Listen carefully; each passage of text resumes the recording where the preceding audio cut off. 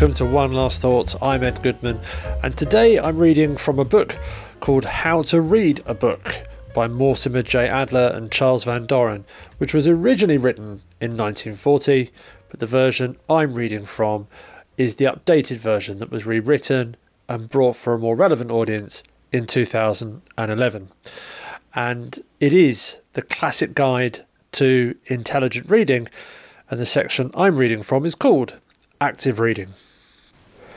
Since reading of any sort is an activity, all reading must to some degree be active.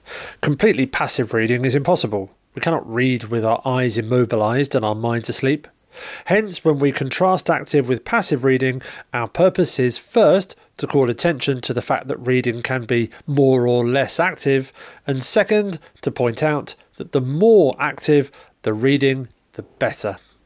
One reader is better than another in proportion, as he's capable of a greater range of activity in reading and exerts more effort. He is better if he demands more of himself and of the text before him.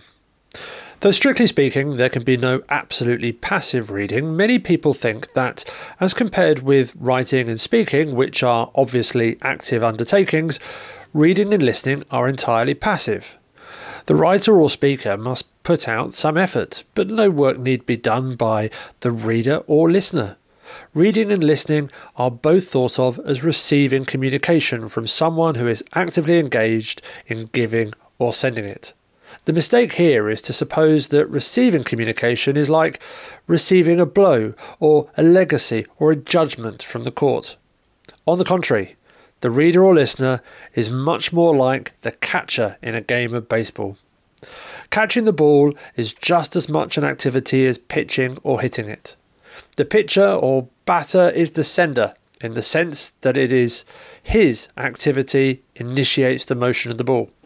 The catcher or fielder is the receiver, in the sense that his activity terminates it. Both are active, though the activities are different. If anything is passive, it is the ball. It is the inert thing that is put in motion or stopped, whereas the players are active, moving to pitch, hit or catch. The analogy with writing and reading is almost perfect.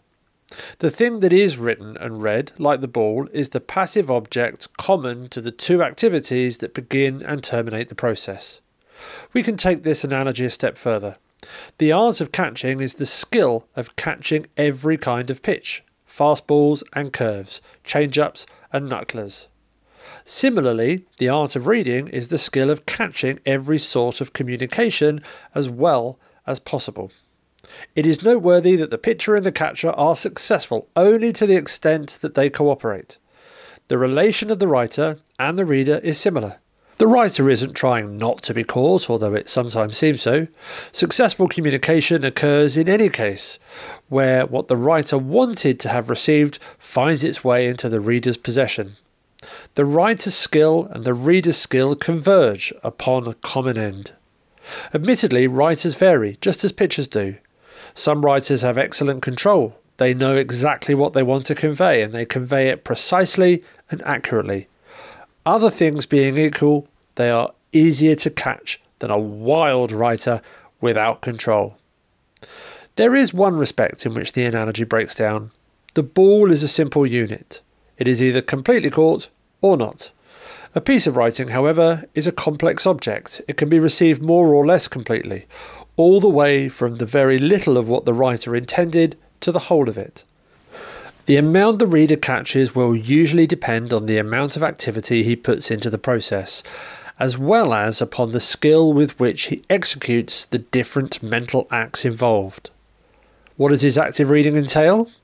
It suffices to say that, given the same thing to read, one person reads it better than another. First, by reading it more actively, and second, by performing each of the acts involved more skillfully.